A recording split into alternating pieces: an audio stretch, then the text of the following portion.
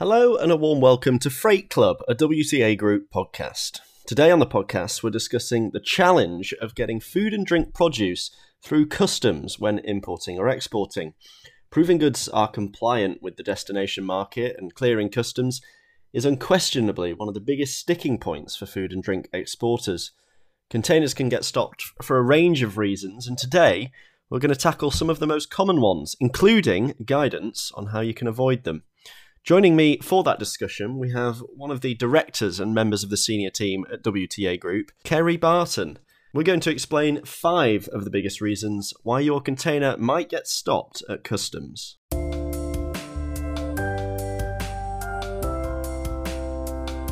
So first of all then, hi Keri and welcome to the podcast today. Hey Scott, pleasure to be here. Great. So, we're discussing today this pain point, which particularly, it has to be said, is for food and drink businesses, of containers getting stopped at port and delays in the supply chain.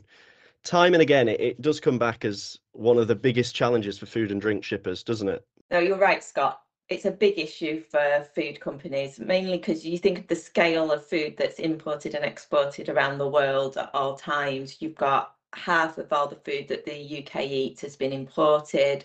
The UK itself are exporting 25 billion pounds of food each year, and then the US you're looking at 200 billion of food imports. So the scale of food that's being moved around the world is massive, and a lot of that could be perishable items, and that puts just a bit of urgency on the speed of which these have to be moved. So when you combine that, it's really important that you don't have hold-ups. And unfortunately, you do get quite a few hold-ups because of the complexity of the food industry. And everyone grumbles about it a little bit and it's like, oh, there's so much bureaucracy. But actually, you've got to kind of remember that you're taking food for people to consume into another country. So the governments there are doing it for the right reasons to protect the people and make sure that what the food going into their food chain is completely safe. But it does create bureaucracy for the people importing and exporting. And I think it gets even more complicated because you might start thinking that, the country, say from the UK to the US, we're similar countries, we'll have the same health and safety standards, it'll be similar paperwork, and it just isn't. They've got nuances between all the different countries. Interesting point you said about the fact that the regulations do vary quite a lot between nations that you wouldn't expect them to. And the example you gave is a great one, the UK and the USA, you would expect them to be broadly aligned on regulation, but even down to the packaging and the sorts of measurements that you have to use and the ingredient lists, the regulation is different, and that is a source of frustration for shippers. So in this podcast, then we're gonna focus on 5 of the biggest reasons that we've found that your container might get stopped, and hopefully be able to explore some reasons on how people can avoid these reasons for containers being stopped. So let's start right at the top then. What would you say is, in our opinion, the biggest cause of containers being stopped for food and drink shippers? Everyone will agree it's incorrect documentation. That's the biggie. It's the paperwork. It is more bureaucratic than a lot of other goods that are imported and exported. You can say that maybe dangerous goods and pharma have a tougher time, but it's going to have paperwork. It just does. It has to be right. And this can be particularly so for first-time shippers. It can be a bit of a minefield. Even if you've shipped before, but your first time to a specific country, you've got to start again from the beginning almost. Yeah, and I think the best way to do this, Scott, is to give you a bit of a example of a time where someone really got burnt by not having the correct paperwork. So a company was exporting curry sauce. So they had about over 2,500 cases of curry sauce that they were exporting from the UK to the US. And the curry sauce had dairy in it. So it was quite perishable as well. What it meant was they needed a health certificate, and it was a health certificate at origin. And they didn't do it, basically. And they exported all these goods to the US. And then when it got into the US, the FDA refused to clear it.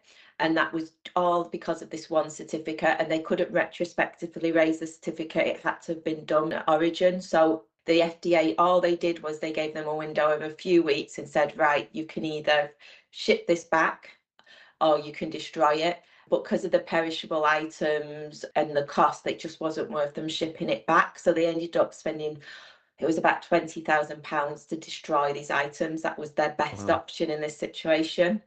Yeah, indeed. So it can be really costly, and it feels like it might be a simple thing to do or something you could just fix once it gets there. That's what I think what some people think they can do is like, it'll be fine, we forgot this document, let's quickly get it done now.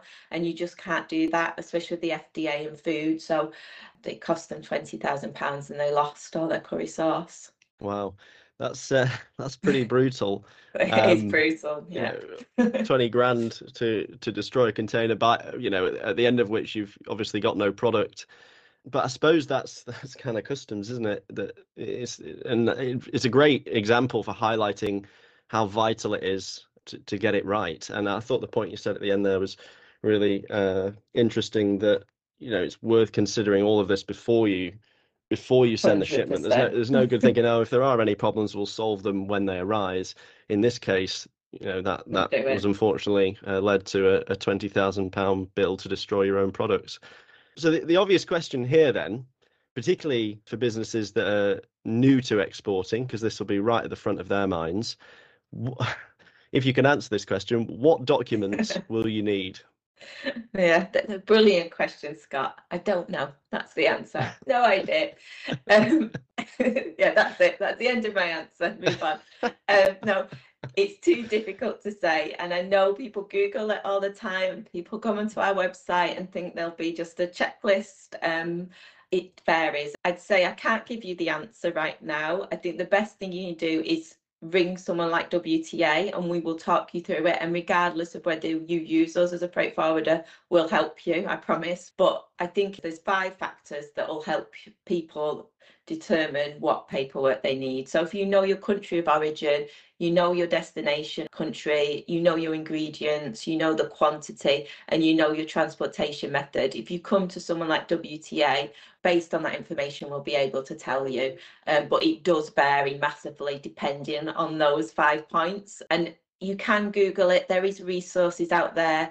So don't be afraid to Google it. My only caveat is that when you Google it, everyone will be a bit like me at the start of the question, like, we don't really know. So there'll be caveats. So it'll feel a bit like, oh, I think this is what I do, but no one will commit to it because it's so complex. And if they advise you wrong, you'll obviously be cross about it. So the best thing ultimately to do if you're not sure is to speak to somebody. But if you've got those 5 ingredients, then you'll to hand, then we'll be able to assist. Yeah, it is true. I mean, there's literally an infinite number of combinations, so it would have to be an extremely long blog article to give you a definitive answer. And when you read them, the blog articles, there's usually a little caveat in case, just to cover their backs, which just makes you feel a bit nervous.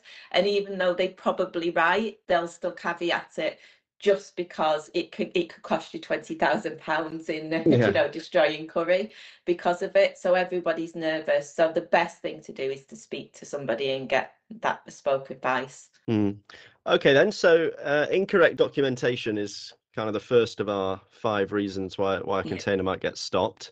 What would you say is a second reason?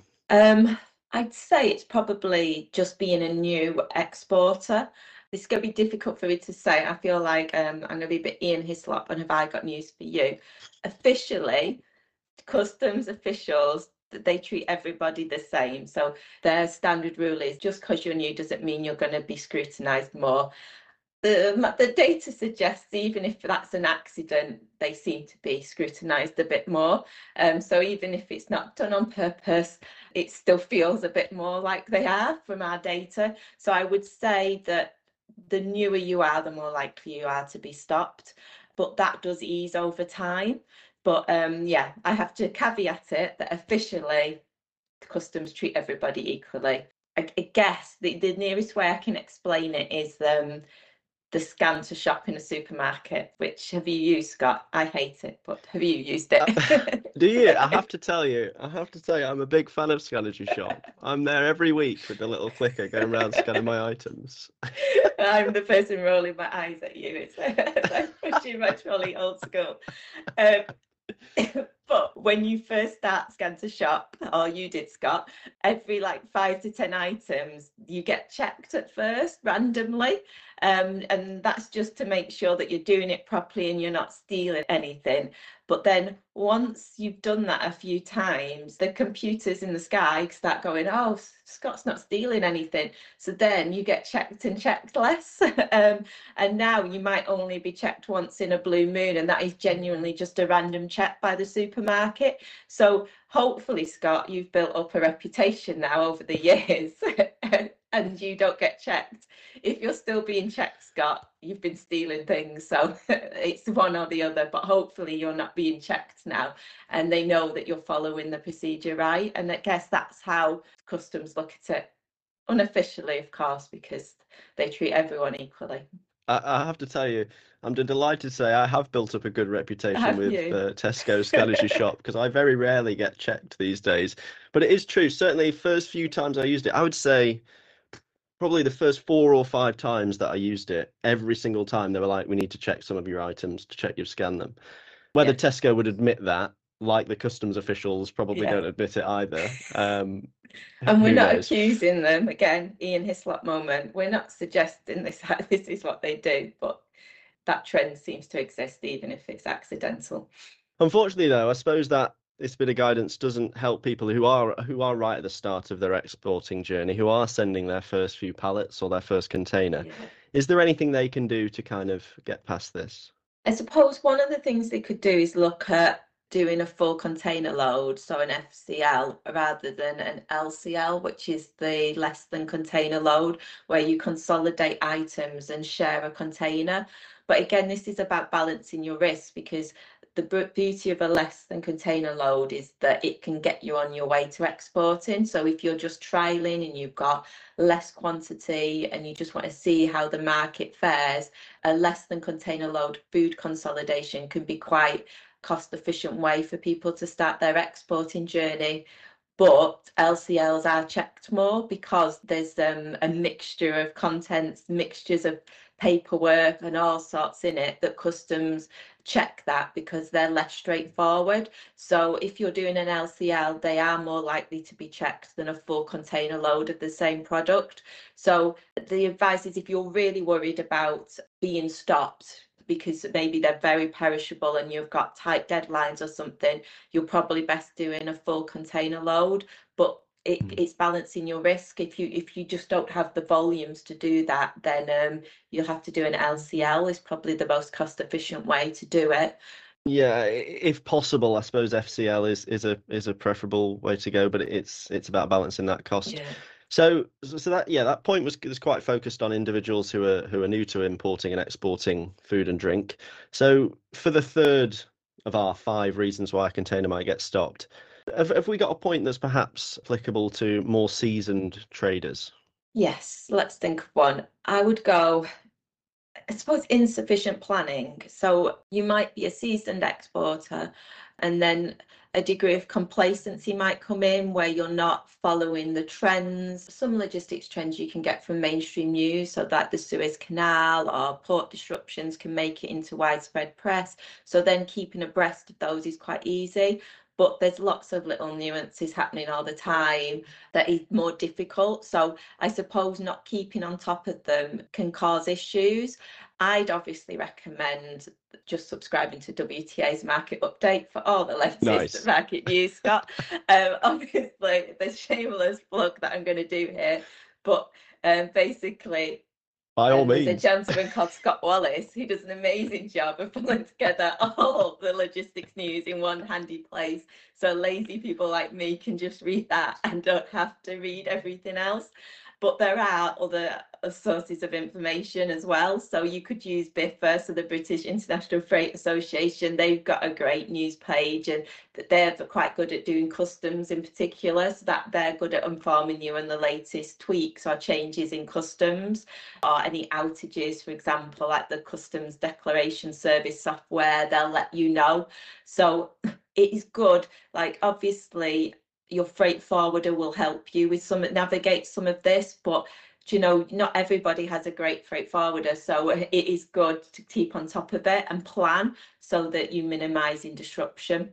And I suppose one of the extra things you can do, as well as just keeping abreast of news, is sometimes people are so desperate just to get the document, to get your shipping started and the journey on the way, that it's good to really check your paperwork up front. So it's connected to some of the points I've said before. But what you can do is, if you're nervous or new, or just this is urgent and you just don't want it to be stopped, then you can send preliminary documents to customs officials ahead of the time, and that way not only are you warning them that they're coming, but they can check it for you and say, yeah, that all seems right, and you're much less likely to be stopped that way. So okay, it might take an extra week or two up front, but it's probably worth it for peace of mind, but also limiting the chance of being stopped up front, because again, it's not just the time you've got to be aware of the hold up, but it has costs associated with it.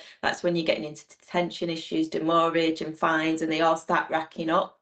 So I'd recommend that if you're nervous or it's complicated, you can send it to the customs officials before and just get that tick that it all looks right and in place. Yeah, that's a great tip. And I also thought your point around just taking that extra bit of time before you send the shipment is a great piece of advice.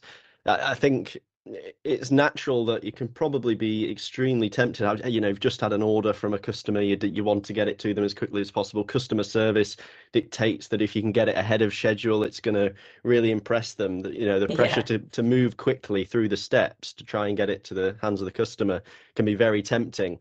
But just taking that extra week at the start can perhaps save you weeks if if something's missing and documents aren't right, or planning hasn't been done fully. Completely. And that time at the end is usually got a cost associated with it, where there's less of a cost at the beginning. And that's something to bear in mind. We're not just talking about the pain of delays, it's the cost of delays as well. Absolutely. So we've had a case study already, I suppose, on the incorrect documentation. Do we have one for perhaps insufficient planning causing a problem for businesses? Something that can be learned from? Yeah, I do actually. And I'll give this story. There was a food exporter who came to us because they'd had this issue. So we weren't directly involved in this issue. Not that we've been perfect in our 110-year history, but this one was that they came to us because they'd had this huge issue, that they were a seasoned exporter and they were exporting from the UK chicken to the EU. And then there was an outbreak of bird flu. So that added even more layers of complexity to the export and paperwork process, as you'd expect, because again, back to that point, it wasn't done for no reason just to annoy exporters. It's done because there's bird flu and you're putting chickens into the food chain. So there was lots of details they needed to pull together, but some of them were like, where were they housed, where were they killed, the route the chicken had taken to port. All this extra information was needed to make sure that there wasn't any bird flu associated with these chickens. And they could provide all that information, but when customs started to dig into it, they found that actually this warehouse that they kept these chickens in were only approved for eggs, not for the actual storage of chickens, which I know seems like, well, if you're storing eggs, surely you can store chickens, but no, that's not the case, especially when you're in a bird flu situation. So it was a bit of a disaster for this company because they had all these chickens and they couldn't sell them or do anything with them. That's pretty harsh, to be fair. I mean, I'm not a beacon of knowledge on this, obviously, but I'm extremely surprised to find out that there's a distinction between a site only approved for eggs and another set of quality checks that need to be done for the site to be approved for meat as well. I do feel a bit sorry for that company. Yeah, I feel sorry for them, but I think we just always have to take a deep breath and go, it is a pain. There's no getting around it, but the customs are trying to do it to protect the people that are ultimately going to use the end product. So even though, it was a big travesty and cost the company loads of money, the customs weren't doing it just to try and catch them out. It's done to protect the people that were going to eat the chicken. So you have to kind of remember that as you go through the process. Otherwise, it'll just feel like paperwork for paperwork's sake. Yeah, that's an important point, and you have said it a couple of times that Yeah. the customs officials aren't doing this just to be a nuisance. It is genuinely to, Yeah. protect the consumers in their market, and quite right too. So two more to go then. Reasons why a container might be stopped. What would you say is the next one? So for this point, I'm going to big ourselves up a bit here, Scott. So let's go for your container might be stopped because you're using the wrong freight forwarder. And what I mean here is that hopefully, from what I've been saying so far, people are understanding that it's quite a specialism to do food and drink, and that you do need to find a freight forward who specialises in this, because not only will they know all the customs and the legislations and what's going on in each country and the changes, they'll also just be able to give you advice based on case studies and experience, and you can avoid common pitfalls and things like that. And then once you've got a reliable freight forwarder who specializes in food and drink, I'd say listen to their advice. And I know that sounds like the silliest thing ever to say, but you've got to consider them a true partner, not just someone who helps you transactionally, because they're giving you advice based on experience. And even if that advice might not be something you want to hear, it can often help you in the long run. So I'll bring it to life with another example, but I think it was about 2021 or something. There was an exporter who was shipping sweets from the UK to the US. And we said, please don't include this specific sweet in the container, because there's a colour additive in that won't be accepted, because you can't use it for consumption in the US market. But the company were adamant that this could get through customs and that we were wrong. And obviously, as you'd expect, because I've using this case study, WTA were correct, and it got held up at customs. The sweets were rejected, and the company had to destroy all the sweets. So, as with the previous example, sometimes, unfortunately, it's cheaper to destroy your product than ship it back, which is quite a painful thing to hear. And then you've just lost all that product, and it can't be resold or salvaged. So I would say get the right freight forwarder, but do listen to their advice as well, even if it's not things you want to hear. I'm quite surprised by the revelation that they destroyed the sweets there. I'd have thought it perhaps would have been cheaper to ship them back to the UK, and you would have still had product. But I guess, there will have been reason to it. They will have weighed up and decided that it was more economical to destroy them. It is a So, surprise. Remember, it was 2021 as well, Scott, so the rates would have been much higher than they of were today. course, Yeah. of course. Today, you Uh, might find that you could just ship them back yes, because rates have a plummeted different that decision low. may have been come to. Yeah. Yeah, true. Okay, so obviously that answer centered around, looking for experience and reputation with your freight forwarder, look for a sort of partnership of a relationship, not just a sort of transactional relationship. What should a food and drink trader be looking for to make sure they get that decision right? Because we're saying at this point that that's a very important Yeah. decision. I suppose have a look at their websites and make sure they've got a proper page on food and drink, and not just, a couple of paragraphs to help with search engine optimization. I'd say genuinely has helpful advice, case studies, and bespoke documents and blogs and things that are providing genuinely helpful information. So then you know that they're not just saying they do food and drink, that they genuinely do this as a specialism. Have a read of the case studies, see if they've got references, and then speak to some of the companies that these freight forwarders work with. And make sure that their current food and drink companies are having really good experiences with them. So I would say doing a bit of research, reading the website, and then validating some of the things they're saying on the website is really important. Go to trade shows as well a lot, either go to logistics Mm. trade shows, or some of the ones that specialize go to specific food events so that they're out there in front of them. And at the same time, when you're at trade shows, speak to your peers, see who they use, who they recommend. I find that the food and beverage industry are a very friendly bunch, and people know each other, and we get lots of recommendations from companies we work with passing us to other competitors, basically, Yeah. because they've got such good relationships. So I'm sure if you speak to your peers, they'll give you guidance as well of who they're using. And I'd also probably say have a little look on Trustpilot as well, because that's a really good place to get honest reviews of freight forwarders. Mm. Or you could look for a logistics provider that has a podcast talking about food and drink. Oh, Scott, that's I should have said that's number one. And if it's presented by Scott Wallis, you're in. That's it. A food podcast presented by Scott Wallis, then it's a no-brainer. You've got to use it. Excellent. Right. Yeah. Thanks very much. So yeah, last but not least, then we've got one more reason why a food and drink container might get stopped. What would that be? Well, just to be a miserable mank and just bad luck, I would say. It could just be you are very unlucky.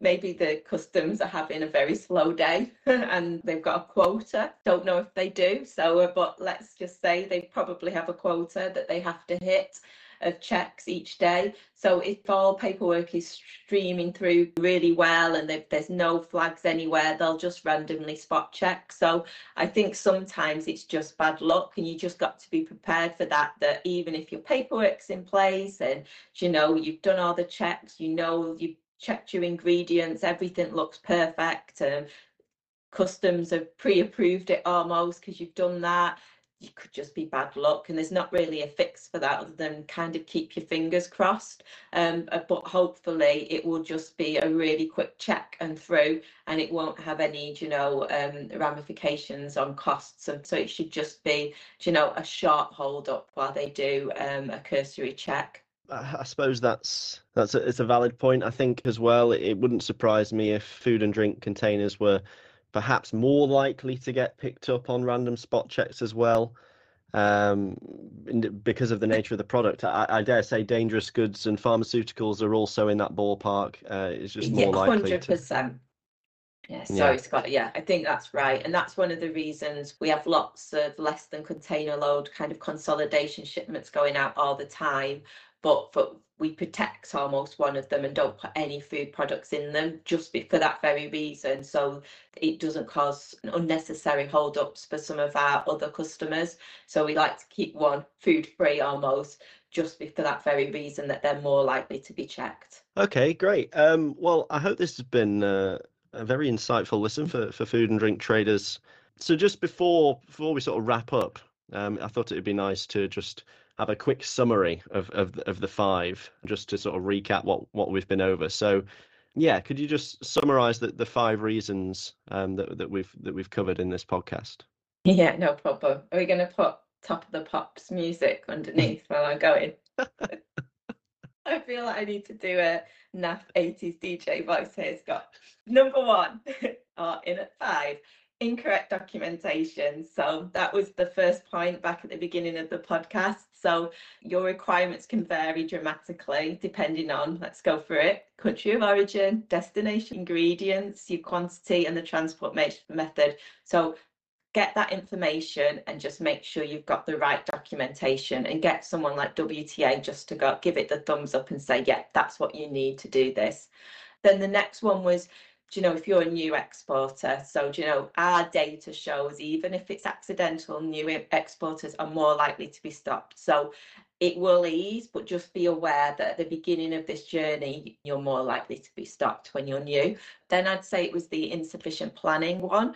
So take all the time you need to just make sure you've got it all planned out and your paperwork's in the right place. And if you really stressed or nervous, get that pre-approval from customs. So then that even if it's stopped, it's going to be stopped very temporarily, and you get a tick. It's just a random stop. There's nothing to worry about. And then the fourth one was just using the wrong freight forwarder. So make sure you get one with a really strong experience in food and drink, because of the nuances associated with it. It's not a straightforward product to ship. And then the fifth one is the just bad luck, unfortunately, that they're going to stop some. It's just part of the process to randomly check. As long as you've got all your ducks in a row, it will just be a cursory check. It won't have any implications for you on costs or demurrage or destroying products, so don't worry about it. It's just part of the process. Brilliant. Well, that's been really helpful, Keri. Thanks very much for joining me today. It was a pleasure. Cheers, Scott.